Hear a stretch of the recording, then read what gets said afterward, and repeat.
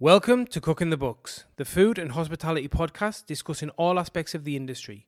We interview chefs, butchers, brewers, winemakers, restaurateurs, restaurant managers, and we talk about how they got to this point, through the good times and the bad, and what they've got planned for the future. This is Cooking the Books.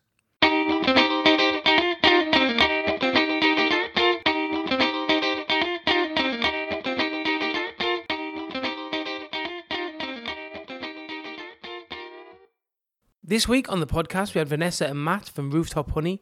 These guys are urban beekeepers. They have hives on top of buildings all over the city. They can tell you where their honey comes from, down to the postcode. It's fucking amazing. If you're interested in bees and the amazing part that bees play in the ecosystem, you're going to thoroughly enjoy this. I really thought it was bees. I knew the pollinated things. Obviously, it's part of their job. But I'm going to be honest, I thought that mainly they made honey. But how little I knew about how much they actually pollinate food for us to eat. Without them, we're as good as screwed. So we all need to take a little bit more care. And appreciate the bees and maybe do a little bit more for them because they do so much for us. This week, the podcast is brought to you by City Larder, the charcuterie specialists, specialising in terrines, pâtés and rillettes for the retail and food service market here in Australia. City Larder just received 2 gold medals for the free-range chicken leek and truffle terrine and also the free-range chicken liver pâté. The only charcuterie company to receive gold medals for terrines, pâtés or rillettes this year in the Australian Food Awards. Now, over to the show.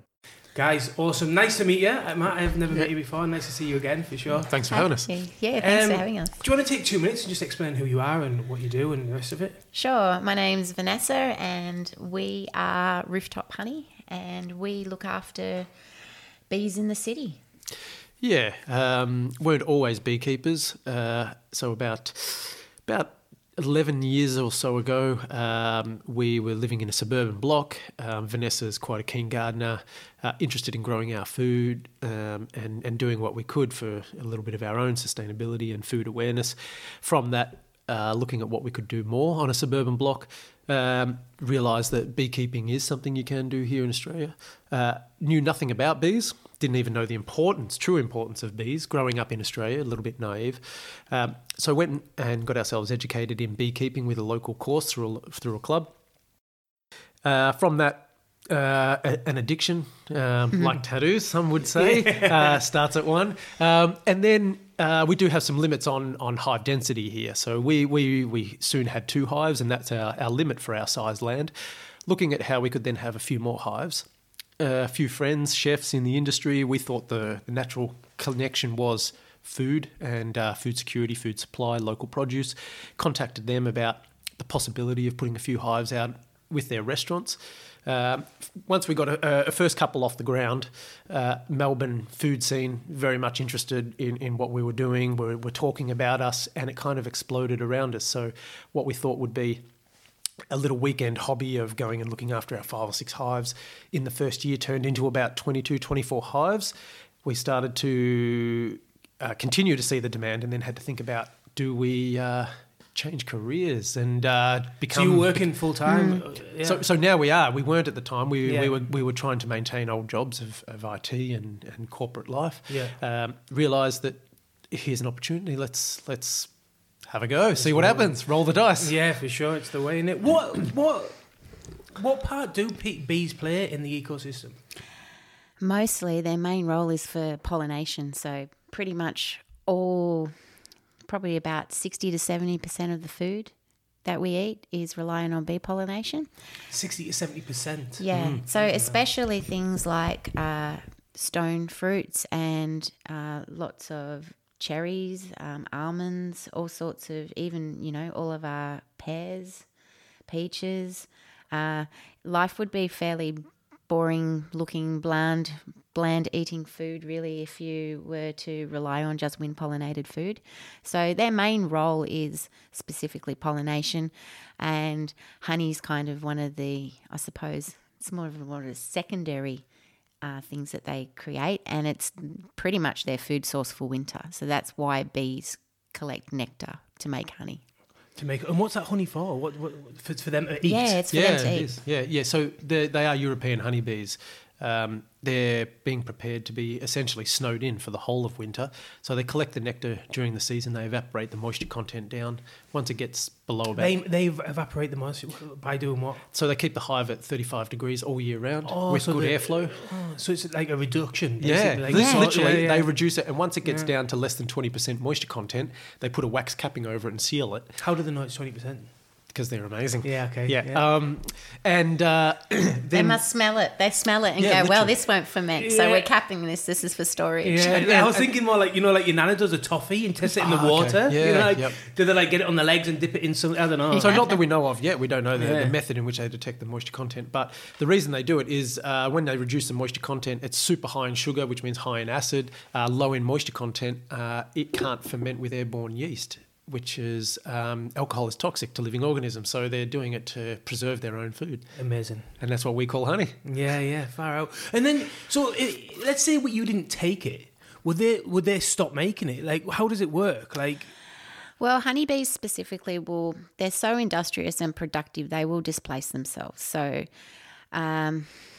it's a interesting question because it has been brought up with us beforehand. If humans didn't intervene and take their honey, then what would happen with the bees?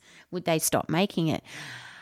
I don't think that they would stop making. I think it's very instinctual for them to do. It's just that these particular bees that we do keep, they just produce excess.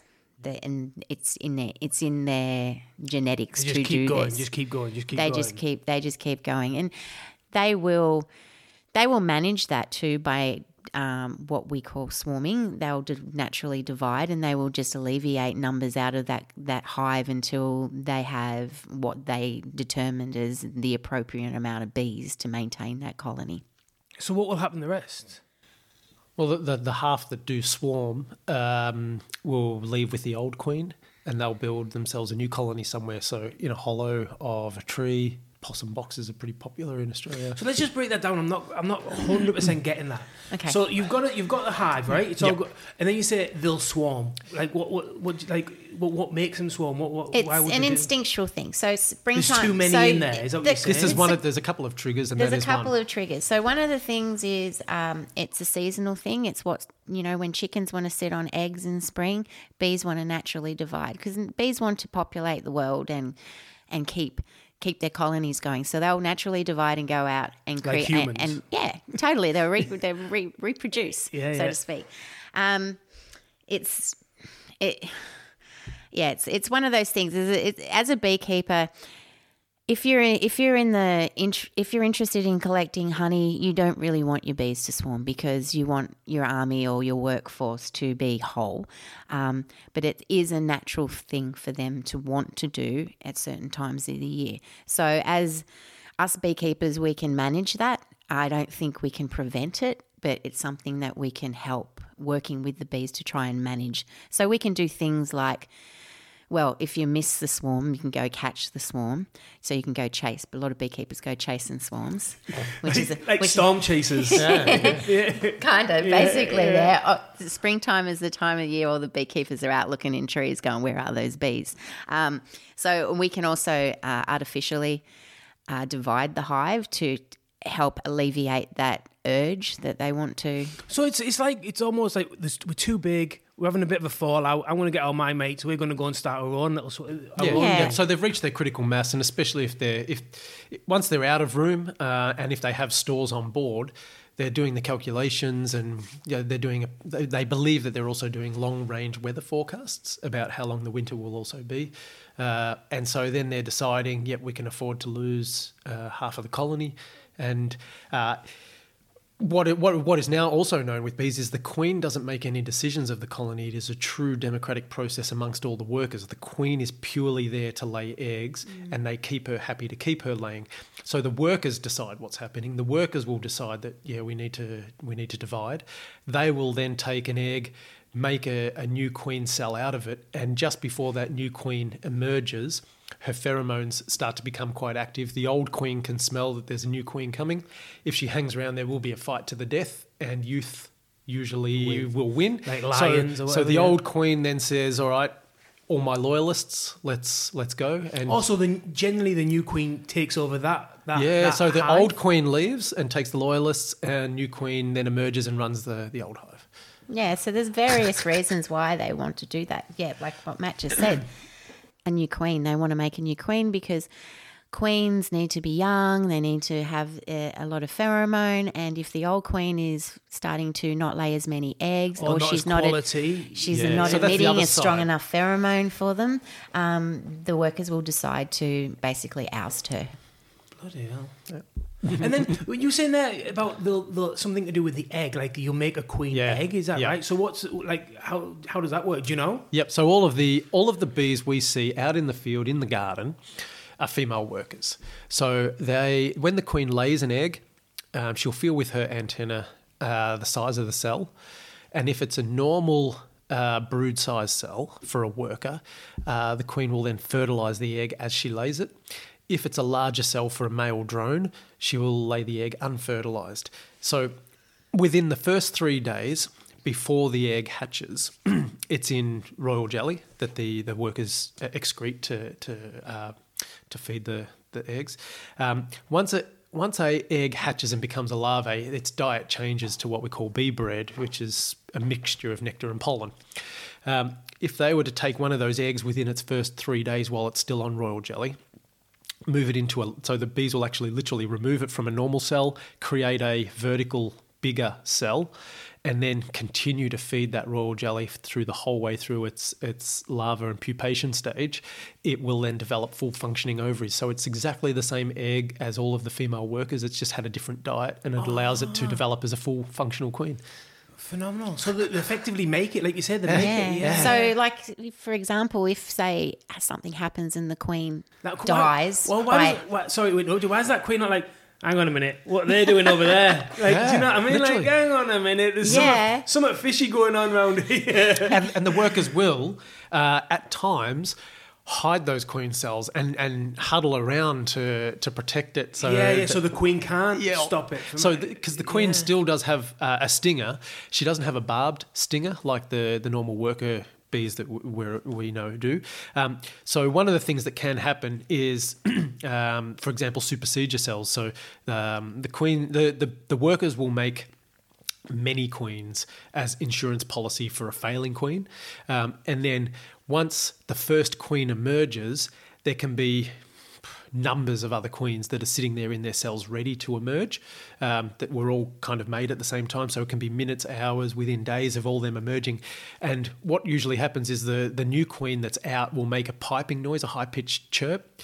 The queens that are in their cells almost ready to emerge can't help themselves but to respond to that queen piping noise.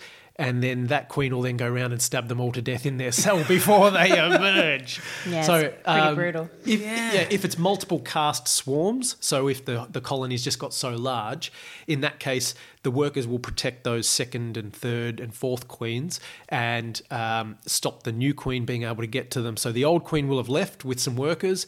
The young new queen has come out. She knows there's other queens there, but she can't get to them because they're being protected. So then she realizes I'm a caste. I'm for a caste swarm. So then she'll grab as many loyalists and she'll leave. So you can have 4 or 5 swarms easily at a time. So they'll just alleviate the numbers until they've worked out the maths of how many they actually want left. But they've got literally they have all the resources they need. They can make a queen on demand pretty much. If, say, for instance, she fatally dies or something happens to her, they can instantly kind of go to an egg that's less than 3 days old and they can draw out a queen cell and create another queen. With how quickly? A queen can emerge in about 16 days. Oh, right. Yeah. So what would happen within that 16 days? Is there like a general or someone that just says, I'll look after, is that... Well, the bees themselves are probably going to be a bit. They'll be definitely watching their numbers because it's all about critical mass. They will be going backwards quite a lot within that 16 days before the new queen comes out. The thing is, the new queen will come out and she still needs to mate. So it could be a month, and depending on the weather, if it's rainy, she might not be able to do a mating flight, so she might be stuck inside for a bit longer. So the bees themselves only live to about 6 to 8 weeks, so they are dramatically going backwards in their numbers, and they need to get back on top of that. So the queen can lay up to 2,000 eggs a day. Jesus. Yeah, so it's all about mass. Yeah, man. A mating flight. What's a mating flight? So it's well, the queen will leave the colony. She'll pretty much, well, we don't know 100%, but it is fairly common knowledge amongst beekeepers that the queen will leave for an initial flight where she goes to meet a whole heap of drones, which is in some kind of congregation area. So basically the pub where the boys all hang out. Right, okay, yeah. And she'll go and meet with the guys down there, and she'll have numerous mating sessions with many, many drones. And then she's pretty much got enough eggs for her to lay her whole entire life. So that's one night? Yeah, so off one night, she'll hold enough sperm inside her to be able to, so fertilise up to 2,000 eggs a day for up to 4+ years, they believe. So she can live a long, long time. Yeah, that's unbelievable. Yep. And how many different species of bees are there? Because I see the bees here are a lot different than the bees that I see in England, like the bumblebee. Do you know, like the big? You guys got the black bee, the buckfast as well. Those kinds of bees. Yeah, well, so we don't have the bumblebees here on the mainland. Tasmania does have them, so they do, and they're what we call a solitary bee. So honeybees are. So they don't produce honey, them ones. No, they live. Well, no, they don't store it. No, they basically live from day to day. They might congregate and hang out with other bumblebees overnight, but they actually don't create a hive like where the honeybees do. Where will they sleep? Just like native bees, they sleep in all sorts of places, undersides of plants. They sleep in, sometimes they have little hollows, sometimes they get into in between bricks and mortar, in walls of places, all sorts of all sorts of different places that they can congregate. In Australia, we have about 1,900 different species of bees, of native bees. We do have a handful of bees that are native that potentially can create or make honey, but they only pretty much make small amounts of honey. We keep honeybees mainly because they are, I suppose, considered our agricultural, our pollinator angels who do all of, pollination for food. And the reason why beekeepers keep honeybees is because they create more surplus than any other bees. Yeah, they do say that the European honeybee is the world's most efficient pollinator. So that is why we use it. But there's been lots of recent studies that do show that the native bees also do pollination for us, but it's just trying to work out. We've had so much of a focus on honeybees that the native bees are starting to get looked into now as to how their importance as well. So we have up in New South Wales and Queensland the Trigona bees, which are native, and a lot of people are now keeping them as well, which is great to see because, as much as I love honeybees, or there's, their proper name being Apis mellifera, I really do think that all pollinators are important, and especially our native pollinators. So, we can't forget about them. So in Victoria, we have things like those little blue banded bees. You might see them in the garden. You find them pollinating tomato plants. They love basil and herbs and things like that as well. But they're what we call buzz pollinators. So they're basically a headbangers. They're vibration. They shake the actual flowers to help pollinate it, where honeybees are a little bit more, they'll go in there and they'll selectively touch everything and crawl over everything, which then they transfer and move to something else. So they spread it that way. I see they're always lavender. You know, there's a few people got lavender. The lavender's always getting hammered. Is that the guy? Like, do they love lavender? Yeah, I mean they do. They have honeybees have preferences as well. So, but they do specifically like that color. The blues, the purples, they are very much attracted to. What is the structure of a colony? Like you said, you've got the queen, the workers. Is there other jobs for people to do? Yeah, totally. So generally, bees will do their job according to their age. So most of the time, what actually happens is if you come out to be a worker bee, which is a female, you will mostly go into your first job will be nursing duties. So that'll be feeding other larvae and doing jobs inside the hive. So they actually don't start to come out to learn how to fly until they're about 2 weeks old. So generally it happens between about 11 and 2 to 3 o'clock in the day. If you've got a colony of bees in your backyard, what you will find is you'll start to see they kind of like come out of the front entrance and start crawling up the hive and kind of flying off and then coming back to the entrance. That is what us beekeepers call orientation flights, and that was pretty much them learning how to fly. But there's all sorts of roles in the hive. There's like funeral duties where you'll basically pick up bees that might die inside the colony and like they'll be taken out the front door and dumped. There's other jobs where, like, for example, bees who are scout bees, so bees who go out and find new nectar sources or new homes for potential swarms. Studies have shown that those kinds of bees they're more spirited and more adventurous than some of the others. So they do kind of have personalities as well. So they're going to find new plots, like a new flower bed or a new... So they'll go out and find new nectar sources and they'll come home to the colony. Adventurers, yeah. Yeah, they're basically... Cook. They go out and find those and they come back to the colony and they will do a dance to demonstrate where that nectar source is to the other workers. So, essentially that's all done with what we call the waggle dance. It's done in the darkness inside the hive, so it's all done via a looping dance in a figure of 8 with a vibration through the middle of it. And the way that it's danced on the frame and where the bees are all around feeling it is in relation to north, and that is showing direction from the sun. And then the amount of times they go around and the intensity of the vibrations on it is them explaining to the other bees how much energy to expend to get to the destination, which is measuring the distance. So they can tell you angle and distance, and they know that they're pretty much on. Is that one bee would be doing that, or would that be like a group of bees who've gone out together, or is it?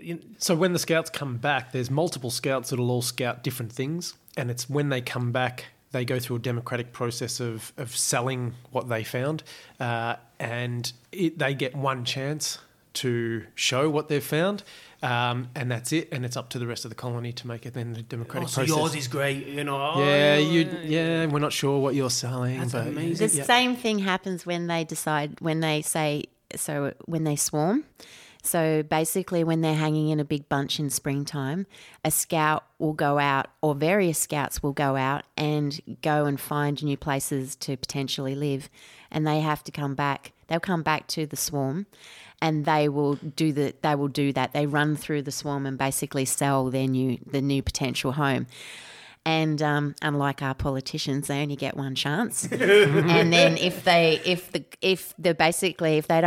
don't want it, that's it. You know, you've had your chance. Let somebody else come and sell us something else. That's amazing. They're amazing, aren't they? What you're saying about the species? The species. Do they all? They don't mix, or is it always just one? You know, you say there's so many species. Do they all stick together? Do you know? Does that make sense? Is it mixed race is what I'm trying to get at, I guess. In one colony or out in the one- field? In one colony. Yeah, No, in one colony it is just Apis. Well, so what we're talking about is European honeybees, Apis mellifera. They will stick together. We see Asian bees as well. They can be kept in a hive and they do produce honey. That's Apis cerana, but they won't live co-live in a hive together. We do see in the field though, honeybees are not competitive. We see blue-banded bees and European honeybees on the same flower, all working together. In actual fact, I saw a video that somebody had put up somewhere on a social platform, and it was a bunch of Aussie native bees giving a honeybee a hard time. Yeah, like these little ones. They would like the honeybee was trying to get into this flower, right? And these little trigonas were like knocking this honeybee out, going, get out of here. So, you know, everybody talks about honeybees and them potentially displacing natives. I think the natives can look after themselves quite well. Yeah, okay. What kind of distance will they travel? Okay, so generally, observations have said that they travel up to about 5 kilometres from the hive. Some people say that in urban environments that they don't need to travel as far, which is why they potentially may live a bit longer. But in the country, they can travel up to 8. I don't know. I haven't measured. Yeah. They do say, they can travel for up to 5 kilometres comfortably to find food and return in the same day. You know, it's a favorable distance to walk, you know. For their size. Yeah, exactly. You know, like to walk 5K and back, you're like, I did a 5K walk today. We worked it out, their size compared to a human size. We were working bees one day and we were going through the maths of it in conversation, me and one of our beekeeper friends.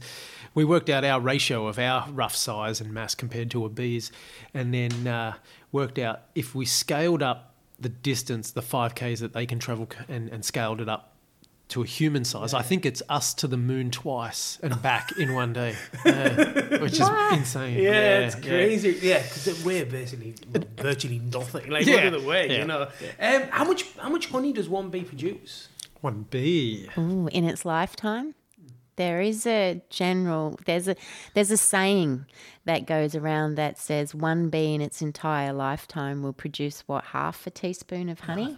It might even be an eighth of a teaspoon. We'll have to check that fact. Okay. Yeah. That's I heard. It's a fraction of a teaspoon. Yeah, and that's 8 weeks. Was it 8 weeks? Yeah. Yeah, in 8 weeks. So it's not much, is it? Let's be honest. It's like millions and millions of flowers to go visit. Yeah. And they're not just collecting honey, they're collecting pollen too. So they've got little baggies that they have on their little sacks on their legs that they bring home pollen as well. And what do they do with that? So pollen is their protein and nectar is their carbohydrates. So they have a combination. They have well-balanced diet. They do. They have a well-balanced diet. But pollen is one of their triggers for the beginning of the season. So when you start keeping bees, you notice you get obsessed and then you keep on watching them. You're watching them coming in and out the entrance, seeing what they're doing. This time of the year, they start to bring copious amounts of pollen back to the hive, and that is their trigger for them to start breeding up because they mix the pollen in with the nectar to feed the young.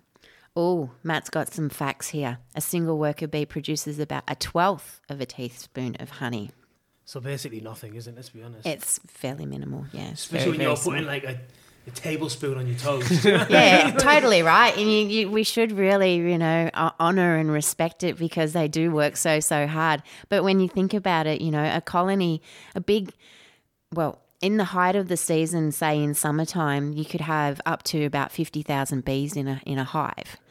So it's pretty big. And then that's when they build up. And then they'll also, in wintertime, they're pretty much down to about,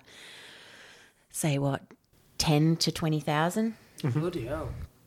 So they do reduce themselves a lot. And it depends on how much they've potentially collected throughout the season and what their stores are like. So in the winter, they're just inside the hive? In Australia, they do quite a lot of foraging. You will see bees flying on, say, 13, 14 degree days. So a day like today, they will be out and about if there are sources for them to go and collect from.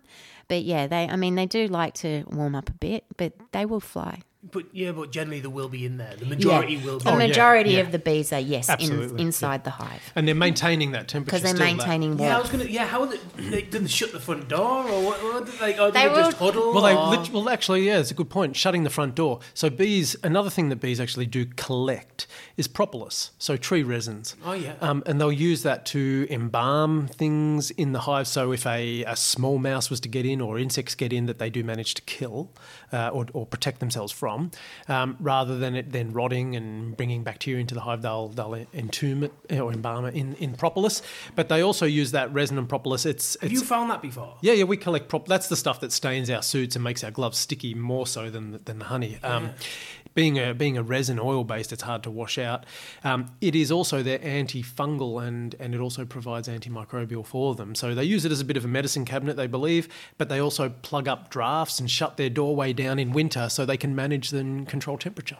Yeah, amazing. I see. Did you ever watch that Attenborough thing where there was, I think it was like Japanese bees or Asian bees? Ah, yeah, with Against the the hornet. Yeah, the hornet. And, Yeah. they all got around it and shook it or something. So Because it's within a degree difference of they can live to, and so the bees will warm it up, and once it dies, they've quickly got to jump off because they've got to, I think, 1 or 2 degrees before they'll die, so they have to jump off and cool down really amazing. quickly. Just there, that hornet obliterated. Oh my God! It'd be like Land of the Giant coming in, Yeah, right? it's like that, and they were just destroying them, wasn't it?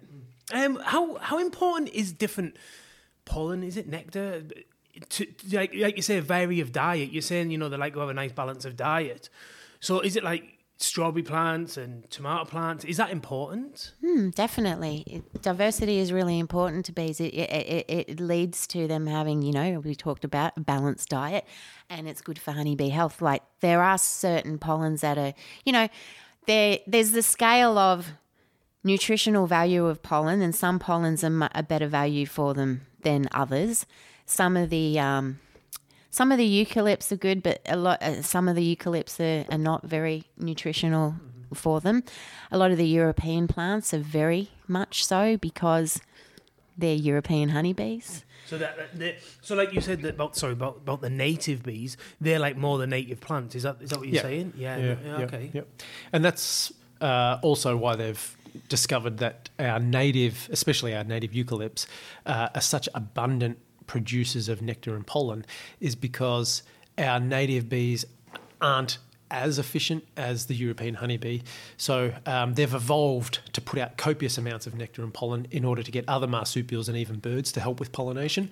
And so when European honeybees got here after the first fleet came and said we need pollinators, send them across, European honeybees got here and saw what the native eucalypts were doing and must have thought it was absolutely amazing. And that's why Australia is then one of the best honey producers in the world. Is it? Australia's one of the best honey producers in the world? We produce a lot of honey.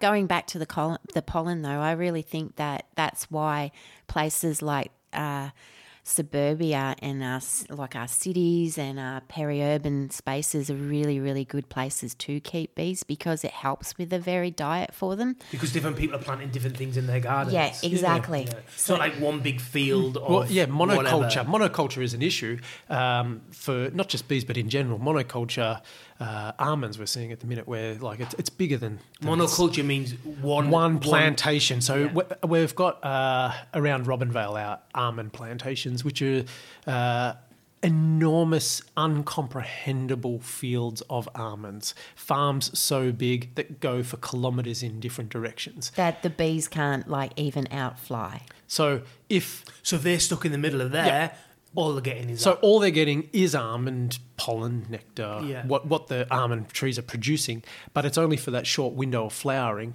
So as a beekeeper, you need to make sure that they're healthy before they come in, and that they're flowering when you put them out, or they're about to flower within a day or two, and then you go and get your bees back out within a day or two, because as soon as there's not enough food, they're going to go backwards. So you're lending your bees, is that what you're saying? That's a pollination service that some beekeepers provide. Oh, okay. The other concern is with pollination, what we have seen with science is when we have such a large crop that you can get evolution of pests and diseases that will then run through giant crops like that. So that's when we used to have companion planting and things like that looked after that, and diversity. With lack of diversity in monoculture, we're much more prone to diseases and pests, and therefore on monoculture we see heavy pesticide usage, and again that's going to affect bees and humans.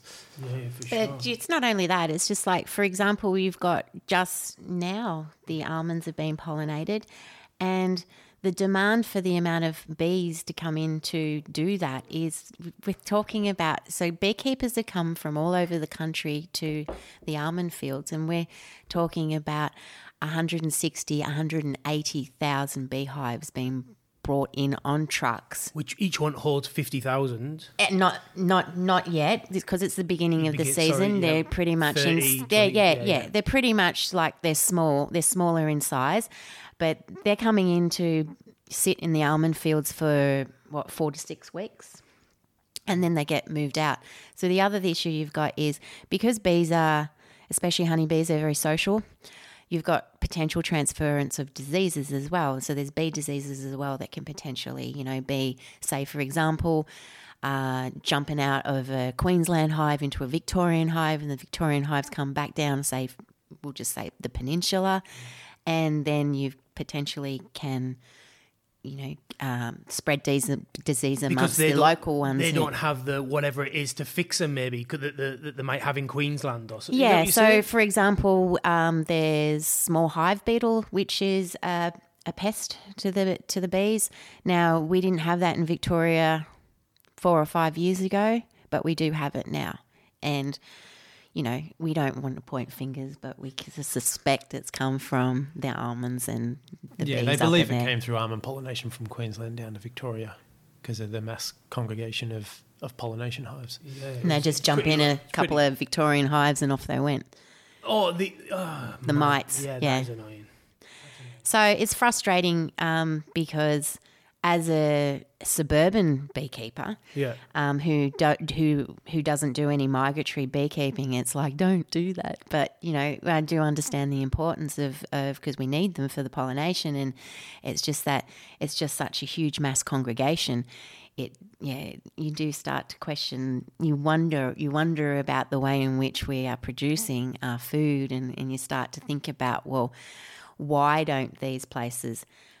Why don't they have other things? Why can't they incorporate farms that have their own pollinators that actually reside there all year round? If your farm is so big that you need to bring pollinators in to pollinate your crop, should you not then think about looking after your own pollinators, and then you will start to respect the bees a little bit more? Is what you're saying, right? Creating environments where they can thrive and they can live and they can exist. So without every 20 tree plant something else. Is that what you Well, said? just if you own a farm so big that you need to annually call in pollination services for your crops, you should potentially learn to look after your own pollinators, because it's part of your crop cycle that you need. But like you say, you wouldn't be able to just have, because it's just almonds that can't fly any further. They'd have to mix plant. Is that is that there right? would be some kind of companion planting or some other adjoining kind of farms that have other things that the bees can go onto, because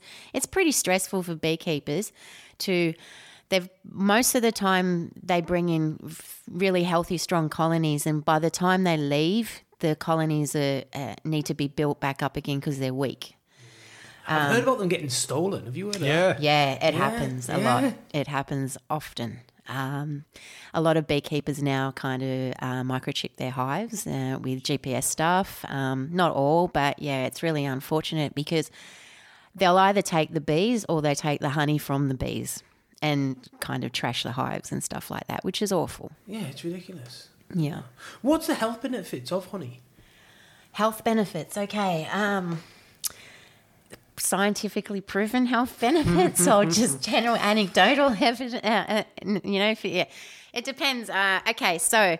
I hear of hay fever. That's the one you hear a lot of. So hay fever is that, a lot of people, we have got cappings honey, which is basically all the honeycomb that we shave off our frames that we mix all together from all our hives around Melbourne that has a lot of pollen content and raw honey. So the thing is with honey is, as long as it hasn't been heat treated, there is some nutritional value in it. If the honey has been heat treated, say over about 40 degrees, you're looking at, in effect, pasteurizing it. So a bit more commercial, you're saying, right? Yeah. So you're actually killing the antimicrobial content of the honey. Yeah. But it does have antifungal properties. Being looked at, or being actually actively used to even address staph wounds. It's shown to be very effective for burns because it allows moisture retention and some sort of breathability as well. So it has been beneficial for Is burns. that because it's hygroscopic? I'm not sure the exact reason as to why it's so good for burns, but it's been shown to be very promising. So some of these resistant bugs that it's being used to treat. And in general, we know a lot of, farmers and even vets who will use it on animal wounds, so people using it on cattle wounds to dress wounds, keep bacteria and things out. But we do have a vet that does use our product on animals with hay fever. Hay fever, yeah. So going back to the hay fever thing, so the idea of it is having, a little bit of the allergen that you have issues with. Yeah. A lot of people both of us don't suffer hay fever, so I don't have any evidence from I my would own. terribly. You do terribly? Yeah, terribly. But we do believe, a lot of people have told us that it does really work. Whether it is the placebo effect, I don't know. Yeah, maybe it does for some and not for others. Who knows? Yeah, Who totally. knows? So if you have an allergy that is generated from a pollen from a tree, not pollen as in grass pollen, Yeah. it won't work for grass pollen because bees don't visit, grass and collect pollen from grasses. So people are. There was a news story a couple of years ago on it, where we had somebody who used our honey, and who was shouting around, going how amazing it was, and they put it on the news. It was after that thunderstorm asthma we had. It wiped a few people out, didn't it? Yeah, people went crazy over trying to get their hands on local honey because it can be, very frustrating if you suffer from it. It can be. People don't want to have to take all the medication and pills all the time. So It's not cheap either. Them pills are no, expensive. not at all. But the idea of it is ingesting a little bit of the allergen. Some people take generally about a teaspoon of it every day in the season to help with that. The other thing is, if you're going to use it instead of sugar, like in your tea or in other things like that, Well, it was our to original sweetener. Sweeten it, yeah. Instead of getting that crap sugar, you're better off just putting a teaspoon. All of those teaspoon in. fancy European desserts that we're familiar with now all originated with honey. So even baklava and your Turkish delights, all those kinds of things. All originally with honey, and now you try and find some of those old recipes and how to use the honey in it, and it can be a bit tricky. So it does work a little bit differently than normal sugar in cooking, and once you get your head around that, then definitely it's an easy replacement. You hear a lot about the honey in the supermarkets being glucose or just not even obviously glucose is not even honey, but and the branding it and labeling it incorrectly or at the conning or so what's to go with all that? Read your labels when you're buying a product. And what should you be looking for when you do read the labels? Now, this is a tricky one, right? Because we've just recently, as we all know, as being small producers, we've all had the new labelling laws come in. Yeah, percentage of Australian. You want 100% Australian honey. If you can buy it, just buy from a local beekeeper at a farmer's market or somewhere on the side of the road, or get in touch with. There's actually a honey map that you can access that has a whole heap of local beekeepers all around the whole of the country, where you can avoid kind of supermarket. The problem is there's a lot of honey laundering that goes on throughout the whole world. So did you just say honey laundering? Yeah. Every industry has their issues, and ours is laundering of honey. So basically blending honey. And sometimes not even honey itself, which is where you came in with the glucose syrup. All sorts of things have been found in honey around the world. So, sorry to interrupt you. I just want to make sure we get this right. So what they'll do, they'll take a percentage of honey, which is actually honey, and they'll just bulk it up with glue. Is that what you're saying? Generally, yes, but there's even places that in China where you can send a sample of real honey and they can artificially make it. Laboratory In a identically. lab. They'll take it apart through mass spectrometers and things, show you all the individual components and make you an artificial version of it that is chemically identical. And we get emails about that all the time, offering to do that for us. So, Sounds like a great idea. You know? yeah, but one of the things that you're like we kind of get people to think about is having talked about how efficient the pollinators are and our flora here in Australia and being a huge and an amazing honey producing country, you need to think about if you are looking at the label and it's not 100% Australian honey, why on earth would we need to be in a position where you're buying an imported honey product when we are one of the biggest producers and a huge exporter? And that's when we see some of those giant companies that do control the market and the pricing of the market that will export our quality honey, import cheaper honey for our own citizens. And so, yeah, it just seems so ironic and crazy that we would be satisfied eating the inferior product that they're importing for us and exporting the better That's stuff. because our labelling laws are lax and you only need to have 51% of the entire product to be Australian to call it Australian. Yeah. Is that even with the new law? I think the new law is trying to get to try and stop that. So you can write Australian, but then you've still got to have Yeah, it, and then yeah. it can be like 51%. Yeah, but then without you that, can so that's the new but fuel your scale's gauge. only half coloured in, right? Yeah. But without that, what we call the fuel gauge on the side of the label, under the traditional laws, if they said Australian, all they needed to do is have 51% of an Australian product in there. That's ridiculous, isn't it? Yeah. Yeah, it seems crazy. The other issue we've got is the rest of the world has the parasitic mite varroa, which the honeybees are suffering worldwide. We are the only country in the world, including, well, even New Zealand has it. We're the only country in the world that doesn't have this varroa mite. So every beekeeper, or not every beekeeper, but the majority of beekeepers worldwide each season treat their hives with miticides. So it's a insecticide that doesn't kill the honeybee but does help kill the mites. So technically, there's a lot of honey out worldwide that has got antibiotics in it. Majority of it is in the wax, not in the honey, but still the honey is not clean and not pure.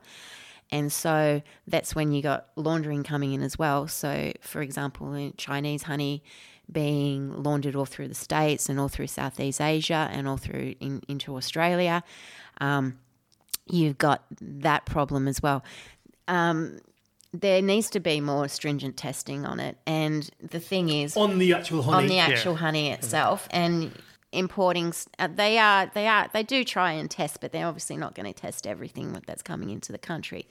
The other thing is, well, when you're actually ultra-filtering honey, so heating honey and filtering honey. When you ultra-filter honey, you're also potentially removing the pollen, right? The pollen is the thing that needs to be in the honey to be able to trace the honey to find its source. So some people will argue that if you ultra-filter honey, then it has no pollen, then can you call it honey? And that's how I think there's a lot of laundering thing. That's how laundering happens too. So there's been recently a Netflix series on food and some industries and the corruption laundering that goes on through that called Rotten. Yeah. One of them was on honey. So if any of your listeners are interested, go check that out because that talks about the Chinese honey being laundered through America. It's unbelievable. You wouldn't. You would never know. You would never know, would you? Yeah. People who go into supermarkets, which I hate anyway, to be totally honest. But they're going to go there and they think they're doing the right thing because they're right organic on it and all that as well. And they try and trick you. And the mums are trying to do the right thing. So organic's interesting. So this is something I like to talk about is organic honey. So talking before 5 kilometres, we know a bee can comfortably fly. 5 kilometre radius of a circle gives us an area of about 36,000 acres. So you need to know in the 36,000 acres around your beehive that no one's using any pesticide or any chemical to be able to be classed as organic. So I don't know that that's as... You'd have to knock on every door. Yeah, Excuse me? I get a bit sceptical about organic labelling. Yeah, especially, that's all. I never ever thought. That's a really good point. Really good point. Yeah. So what is the process from the bee to the toast? There's a big there's a few steps in there from bee to toast. Although you could take your toast to the beehive and that would be pretty easy. You could so the easy way is to take your toast to the hive, open up a hive, get a honey frame and just take the caps off the honeycomb and just spread it on your bread. That'd be the easiest if you're a beekeeper. You Ready to go? Potentially do that. You know, if you were to do that and you take the caps off, would you then, you'd have to drain it, or could you just put it straight back and they would recap it for you? It would start weeping, and the bees are very, very ultra clean freaks, so they would clean all of that up, restore it, recap it, and clean and just fix everything, all the damage you've just done.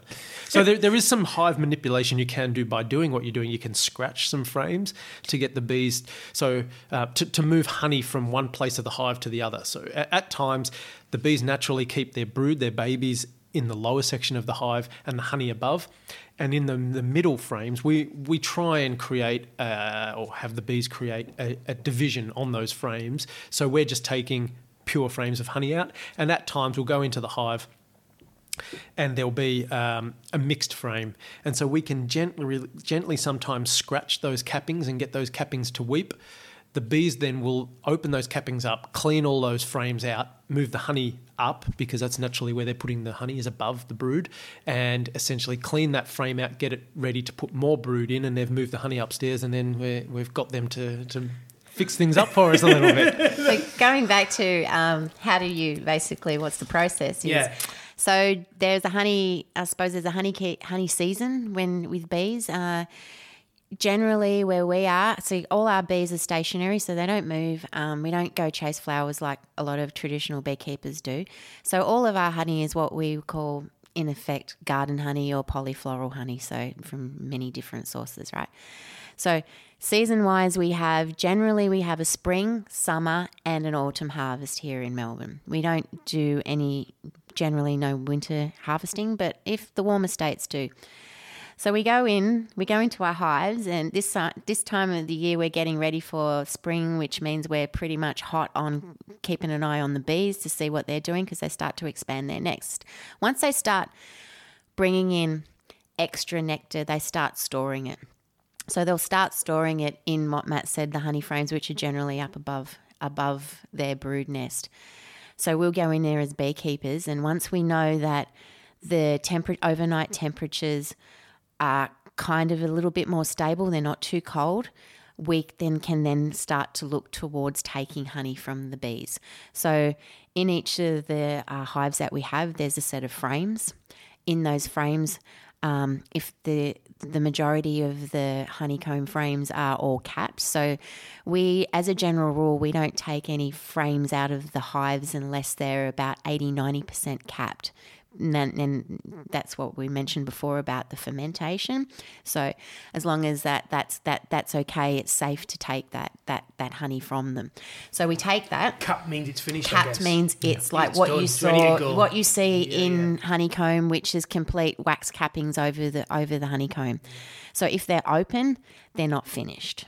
So the caps are completely not reduced. Not reduced. Yeah. So the caps are completely sealed. We take those honey frames away, and we, in effect, there's a few different methods.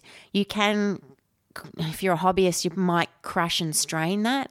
So you could actually, in effect, cut the honeycomb out and just simply strain it, crush it and strain it through filters. It can be some cloth or just mesh. We ourselves, what we do is we shave those cappings off. So we cut the cappings off and we spin the frames. So we extract the honey that way. So we spin it out into a big vessel and we basically simply filter it, and That's it. That's all we do with And the then honey. put that back in with all The frames Yeah, the themselves. frames go so back the in frames empty. go back to the bees. They go and clean them, and then they restore. We don't take the actual honeycomb away from our hives because for us, we don't produce, because the importance of our project has always been about the looking after the bees and ensuring that they have what they need firstly. We don't take honeycomb from our hives very often at all because we see it as kind of counterproductive. You'd have to build more of that. Is that what you're Yeah. saying? Well, because the thing is they need to eat approximately 8 kilos of honey to make 1 kilo of wax because they can secrete it on demand themselves. So they produce and they make all the honeycomb themselves. Some people will argue, like, you know those new hives that people have been keeping, the flow hives where you've We got the twist tap, it. right? Yeah, yeah. Is that? I was going to ask you about that. Is that good? Yeah, depends on what camp you're sitting on. But beekeepers will swear that honey from the flow hive tastes different to honey that has been spun. Now, I don't know if that's true. I think it's because I think the wax component plays a part of it, and if you don't have the wax, then you don't get that extra that the flavour's different. That's what I would definitely say. 100%. If something is made, exactly that. I couldn't explain it any better. But if it's stored in plastic or if it's stored in wax, well, therefore for me it makes sense. So therefore, from a purist point of view, we're saying that the flow being a plastic frame and not getting some of those flavours imparted from the wax, that it isn't a pure bee honey because you're lacking some of those flavours that make up those components. So it's like... it's missing like 10%. Like making wine and storing it in a stainless steel vat without any oak in it and saying, here's our wine. It's missing that character that makes wine. That last little percent. Yeah. Interesting. Yeah. What changes the colour? Different nectars and different pollens. So definitely there's been some interesting cases overseas, especially where bees have managed to get themselves into a local M&M's factory, and one also was in a Marancello cherry factory. The cherry. Yeah. And so they had green honey in one hive and some bright blood red honey in another hive. And blue honey. Yeah, blue honey. From and the M&Ms. Yeah. So we've seen, different things. Yeah, so definitely the nectars play a major role in that. But we do see we see different coloured pollens coming into the hive, and some of that is pigment. So essentially like that it goes from green, blue, white, red, That's pretty orange. cool. Yeah. There's even some glow-in-the-dark honey. Is there really? Yeah. So there's a species of... Sweet Bassaria. Sweet Bassaria that the nectar will fluoresce under UV light. Yeah. I used to go to raves back in the 90s. Yeah, you'd love it. White gloves on and the UV and the rest of And it. we've seen it with our own eyes. We had a fellow beekeeper come to one of our local clubs and she brought along her honey and, we all turned the lights off and sure enough, you could see fluorescent all through the honey jar. Yeah, Amazing. just streaks through it here and there of where the Bassaria is, That's a direct. Do you know what I mean? You can see that's actually there, so it's actually brought that. Do you know what I mean? Yeah. Yeah, amazing. It's pretty cool. Yeah, it is. And you say about bringing the suburbs are a great place for bees because of all the different species of flowers and all the rest of it. Why, would they normally be here, or do they do you know what I mean? You're bringing them in.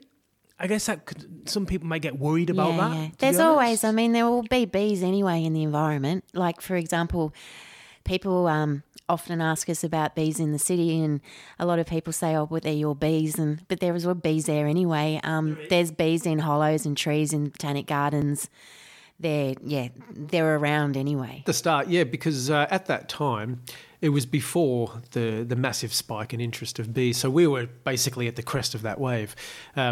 And so when we were starting, we realised pretty early on that there was a massive educational component involved in what we were doing, because at the time, councils still saw bees as a pest and they would exterminate bee swarms.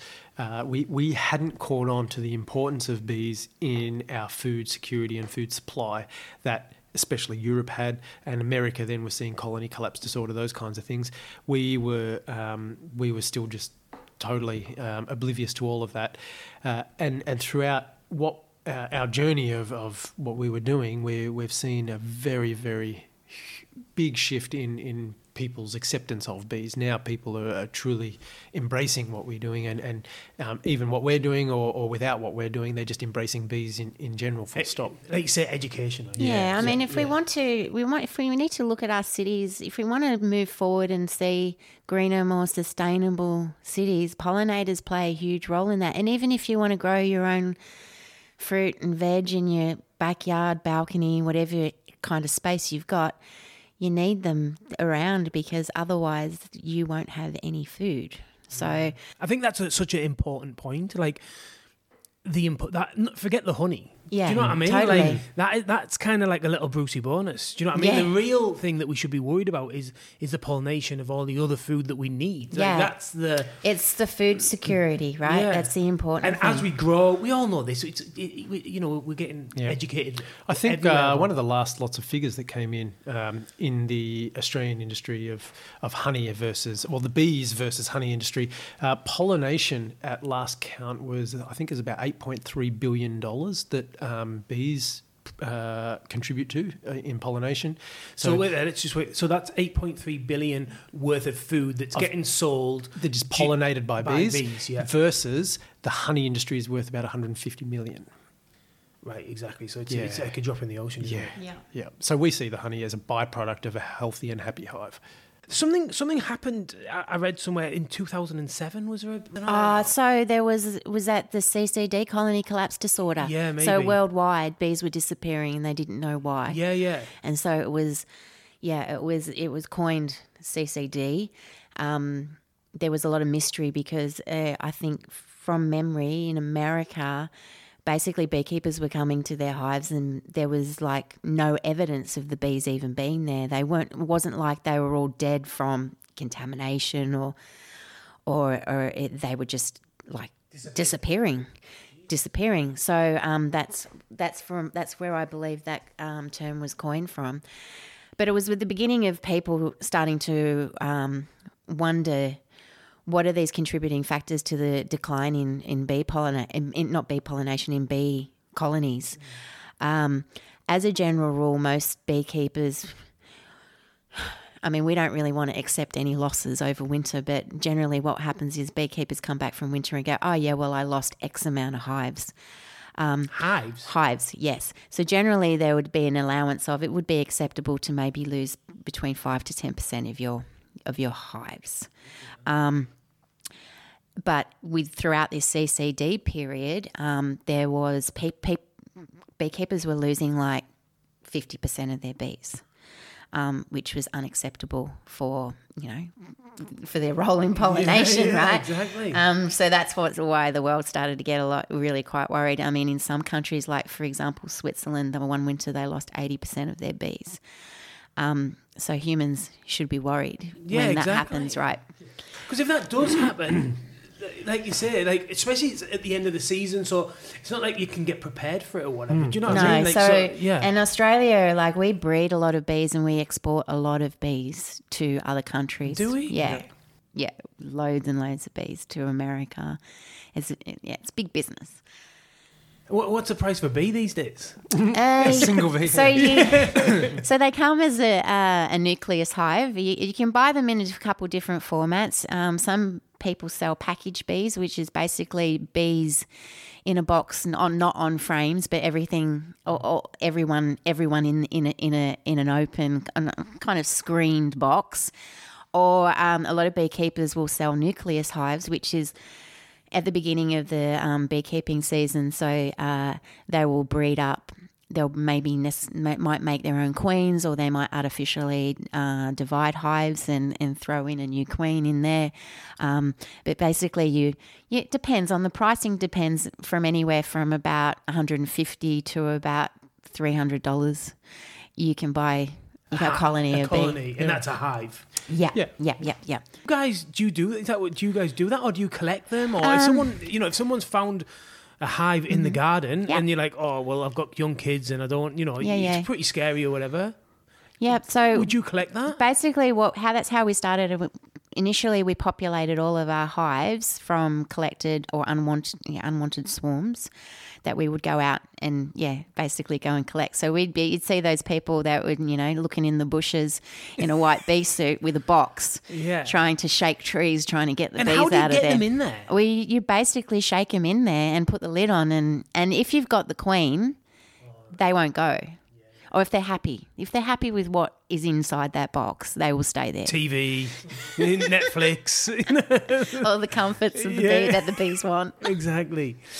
When you open that box, are they angry? Are they, when you've relocated them? Yeah, when you've relocated. Does it take a while for... So when you would only relocate you get a swarm. Is that what you get? You get a swarm. That would have to go into an empty, an empty hive. You wouldn't be able to just put them into another one or whatever. No. So an empty box, and then once they've settled and they're not going to abscond from what you've just offered them, then you put some frames in it for them to build up on. So at first you just put them in a hive, an empty hive, and just let them fly. I don't know. I'm just totally fly around inside. And it's as long as it's basically if the workers are happy and the queen decides to stay, then they'll stay with her. So could they do one? They could be like, hang on absolutely. You put them in a box. You come back 4 hours later, they're gone again. They're up in a tree again, and you can do it 4, 5, 6 times, and they'll just not accept what you're offering. We chased a swarm around the city one year. And it jumped out of the box like 3 times. It didn't want to be there. It just did not want to. It did not want us to put it in a box. It was like, I want to be outside. And do you think they would prefer it in trees and that, or not? Yes and no. Sometimes you see some bees that have gotten desperate and not able to find a protective hollow, and they'll set up an open colony. Where you see just hanging combs in a tree, and they're so susceptible to cold weather and rain and wind that they don't thrive very well, which is kind of sad. So if we can get onto those reasonably early. Do you see that here in Melbourne? Yeah. Do you? Yeah. That's interesting. I just think of like bears digging that, Winnie the Pooh or whatever, just shoveling honey in his face. Well, they've got no natural predator here, so they're kind of relatively safe outside. How did they get here? So your mates brought them. So on first fleet arrived. £10 poms, but...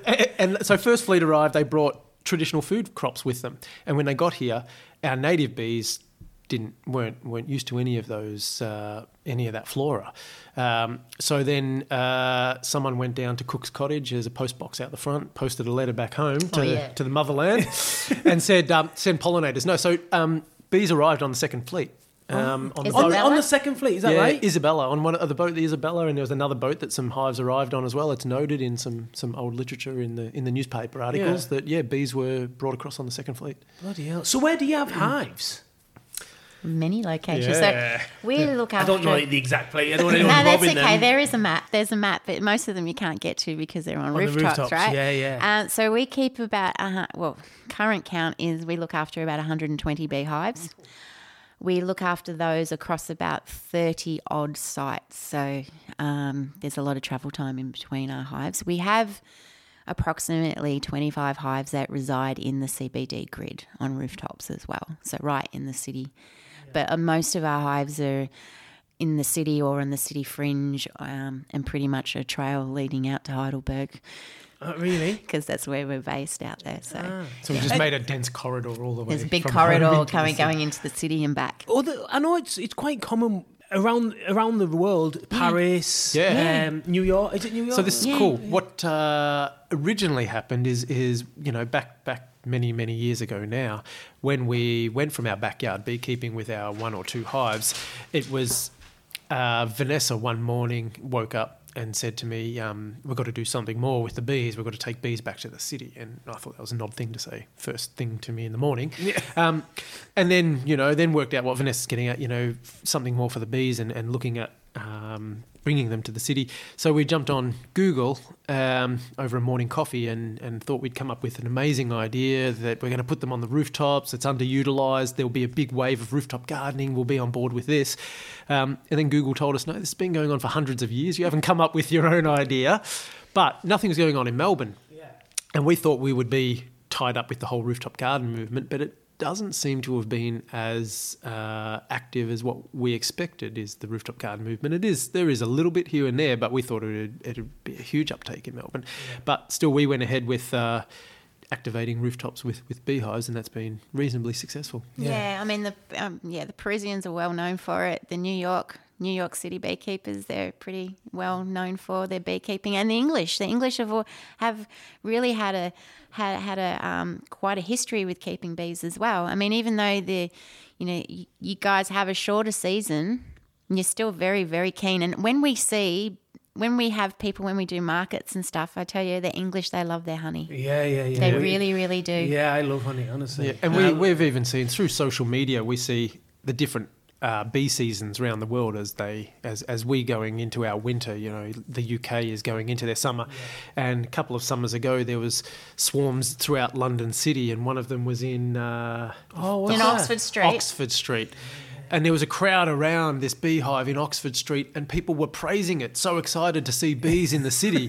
We're like, oh man, I wish they were so positive about that. If we have bee swarm here, whether it's our bees or not, in the city, it's going to be our fault. But although Sydney had a swarm last year, and they landed on a bicycle right in the heart of the CBD, and that actually was a really good news story because it made the mainstream news, and it went across the world. It went quite viral around the world, and it was just like, it was lovely to see the fact that people were just hanging around taking photos really up close and personal, because the thing is, swarms are not aggressive. So when colonies decide to split, and even though they may be hanging somewhere and they look kind of scary, they're actually at their most passive, because they're not interested in us. They're looking for a new home. They don't have any brood or baby bees and stores to look after. They're kind of just, they're out to a good time. They're in transit, and they don't have anything to protect. So it's actually bees inside a hive that are going to be the most defensive. Because it's their home. Yeah, it's their home. And our role, if you think about it, we go in with our suits on. So we're masked bandits, ransacking their home, taking what we deem valuable, throwing it back together, They've and worked walking their asses away. off. Speak for yourself. I don't ransack nobody. But technically, it's like a home invasion. And so you can expect that they're going to be a little bit upset with the beekeeper. And so that's... Yeah. And I used to... when we were at school, I got a matchbox, and... I was killing bees, I was a kid. It's not ideal, I know. So you put the bees in the box. Put the bees in the matchbox. I was like, I was just a kid. Yeah. On my way to on the way to school. Put the matchbox in my desk. The thing that you lift up like that. And then I heard bzzz, bzzz, and there was like 10 bees inside this matchbox that I'd got. It was in there, and next thing you know, I was like, bzzz, bzzz, and I could hear them buzzing. I was like, "Oh fuck, that's the bees, man! The bees they must have got out of this thing somehow." And I opened my thing, and out come all these bees in the classroom. Oh man, that's pretty good. I was like, I must have just like knocked them out or something, but I hadn't killed them, and there was bees all in the class. It was a big nightmare. Did you take responsibility for it, or did you get away with it? No, I let it. No, of course, everyone knew it was me. You didn't just say, I don't know. No, because everyone just knew it was me. You know what I mean? No, I would have tried to deny it. That's Robbie again in his antics. Teacher open the window, get these. It was all right in the end. Did anybody get stung? No. No. Well, then, were they honeybees or bumblebees? Bumblebees. Bumblebees. Wow. That's cool. Yeah, but I have been stung. I've been stung twice. It's not that bad, I don't think. It really isn't. We do get stung all the time. It's not that bad. People get scared. It really isn't. I was scared. Even I'm some brave superhero. But I was a bit nervous about what happens? What's going to happen, right? And I got stung. I was like, oh, that's all right. Yeah. It's not too bad. We do lose our immunity, so to speak. When we come out of winter. So the first sting of the season always hurts. It's stung. The more generally you build an immunity to it, and that immunity lasts for, they say, 8 to 10 weeks. So by the end of the season, we can be stung, not even need to pull the stinger out immediately, and you get a tiny little red dot, smaller than a mosquito bite. Serious? So nothing by the end of the season. But there is a... So how many times will you get stung in a season, do you reckon? I don't like wearing a full suit because it gets hot, so I just wear normal work pants. So I generally get stung all up my legs all the time. Yeah, so a couple of times a day sometimes. And generally I try and keep the stings below the knee. I don't like them getting up any higher than that. It starts getting a bit risky.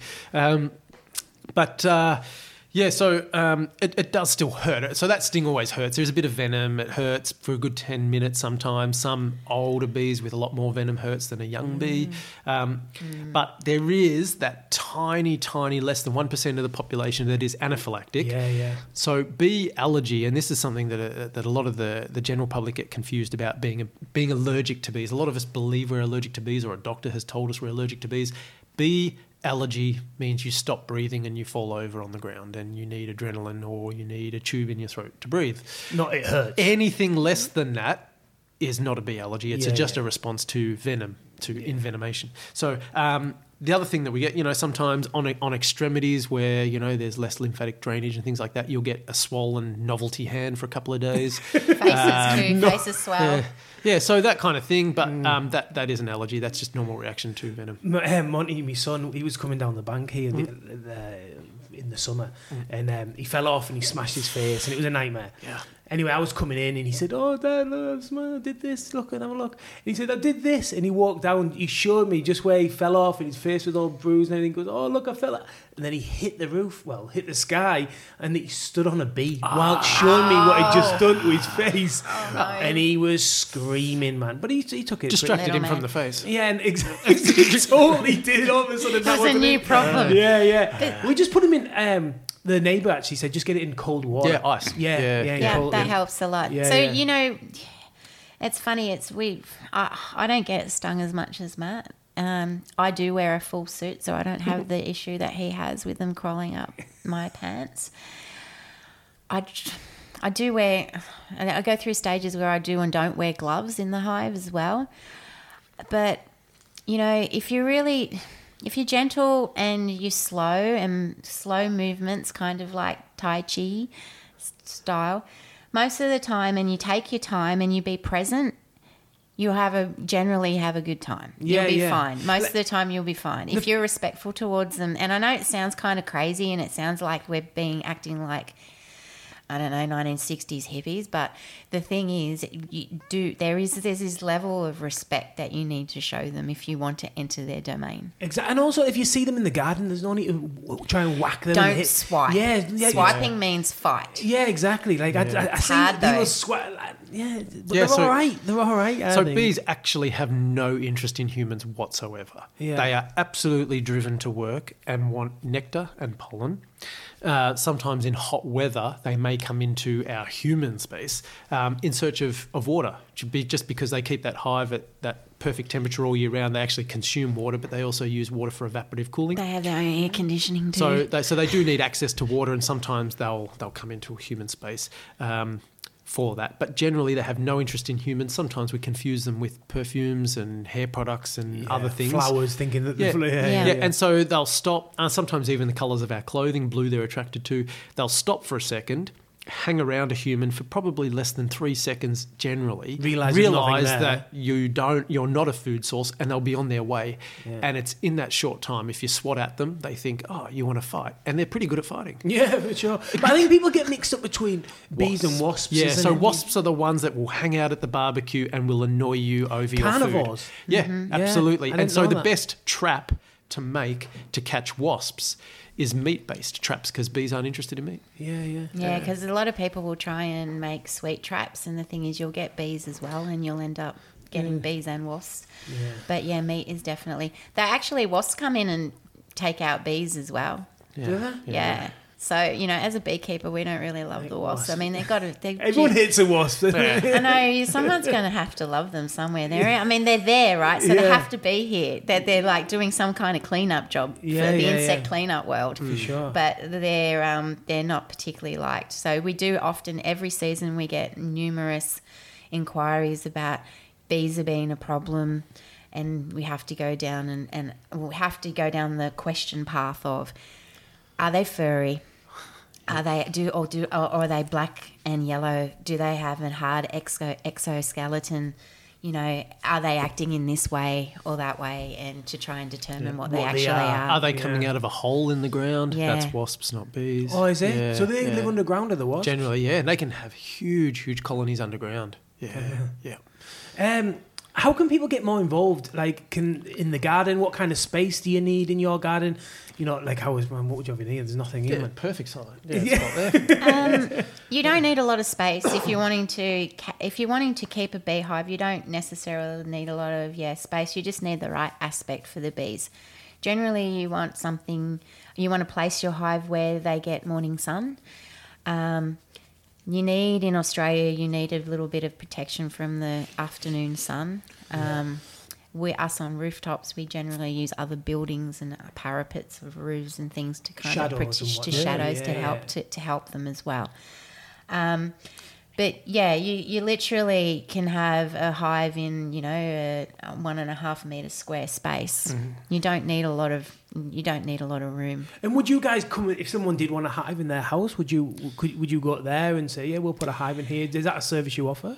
We initially did that. We actually have a waiting list of about 300 or 400 people because we kind of got inundated when we first started. So many people were offering their gardens or buildings and say, "Can you come and put a beehive here or there?" And we initially, when we first got going, we were super, super excited. So we entertained a lot of things where actually weren't very realistic. And so we're actually pretty much at the moment we're maxed out to how many, like, what we can take on. We will look at places where we already have hives because it makes sense location wise. Yeah. If we already got a hive in that particular area, we will look at it because it would make our routes more efficient. Yeah. But if we don't have bees in that area, we kind of at the moment we're pretty much saying no because we're at our limit. We wouldn't be able to service those bees properly. So what can they do? So then we would encourage people to, if you've got any inkling to have your own hive, we strongly encourage that. Definitely pursue that because it's a very rewarding hobby. There's lots of beekeeping clubs and things, but we would then generally throughout the year we might run a course or two, depending on the demand. Do you do tutorials? You should do YouTube. Yeah. You've got a YouTube channel? We don't do YouTube. No. You should do YouTube. We haven't got a YouTube channel to teach people how to do it. But we can run some workshops and beginner courses as well as there's a lot of local clubs now running courses as well. Okay. But if you want to help bees in your area, I always encourage people to try where you can to plant some bee-friendly plants and flowers. Which are what? Generally, you're looking at open, pollinated, non-hybridized type of plants. I know them. So good old-fashioned kind of simple flowers. Yeah. Bees do like they like a mix. They like herbs. Do they? Yeah, they love herbs. They love citrus. Yeah, citrus, they get a little caffeine kick out of citrus. Oh, yeah, a bit of a buzz. Yeah. Yeah, they literally do. But, even if you can plant some basil, some thyme, some tomatoes? Rosemary, tomatoes as well. Tomatoes need the pollination, but, bees will come bees will collect. Generally, they'll just collect pollen from that. But that's okay. We still need them and we still need them to come and do that job. Oh God, there's a huge lot. So we have a list on our website as well from bee-friendly plants. Which is what? Rooftophoney.com.au. Yeah, perfect. But the other thing is then think about the chemicals you're using in your garden as well. Yeah. Pests can be a problem, but there's other ways around pests. And you don't want to be killing the bees that do come and visit your garden if you're needing them for pollination. Yeah. So. And then also buy honey from local suppliers. From beekeepers. Farmers markets, your local beekeeper, find someone near you rather than the industry giants that potentially are damaging the industry. Support local and buy local for sure. That's always of benefit for you and for the local producer. For sure. Yep. If anyone wants to find you, Instagram, Facebook. Yeah, we're on Twitter, Instagram, Facebook. In the handles, Rooftop Honey. Well, actually, when we first started, we put up a handle. It's actually Rooftop Bees, but you'll find us anyway. If you put Rooftop Honey in, you'll find us. Perfect. Is there anything else you want to say? No, thank you for having us. Yeah, no, I think that's it. We covered a lot of stuff there. That's thanks good. very much for coming. I appreciate it, and hopefully we can spread the word. And get people understanding the importance, not just from the honey, but from the pollination and Yeah, the rest totally. of it, and try and boycott them supermarkets and buy it from local. Oh, yeah. Read, as we said, read your labels. And if it's a big brand on a supermarket shelf, then There's a good chance it's not. Yeah, maybe. All I Definitely. can say is go Urban Bees Yeah. and go help the bees and go help the bees in your Better local flavour. Yeah, environment. just flavour. think local. And Yeah. what do you know? Before I go, do you know what I love? Toast, Vegemite, Oh, banana, and honey. Oh, It's unbelievable. No, I've never it's tried not. that It's combination. It's unbelievable. I'm telling you, I absolutely love it. It's one of my favourite things. Anyway, okay, thanks very much for coming. All right. Have a good one. If you enjoyed this week's episode, please tell a friend or give us a rating or review on your podcast app. It all helps to get more listeners. Thanks. Until next week, have a good one.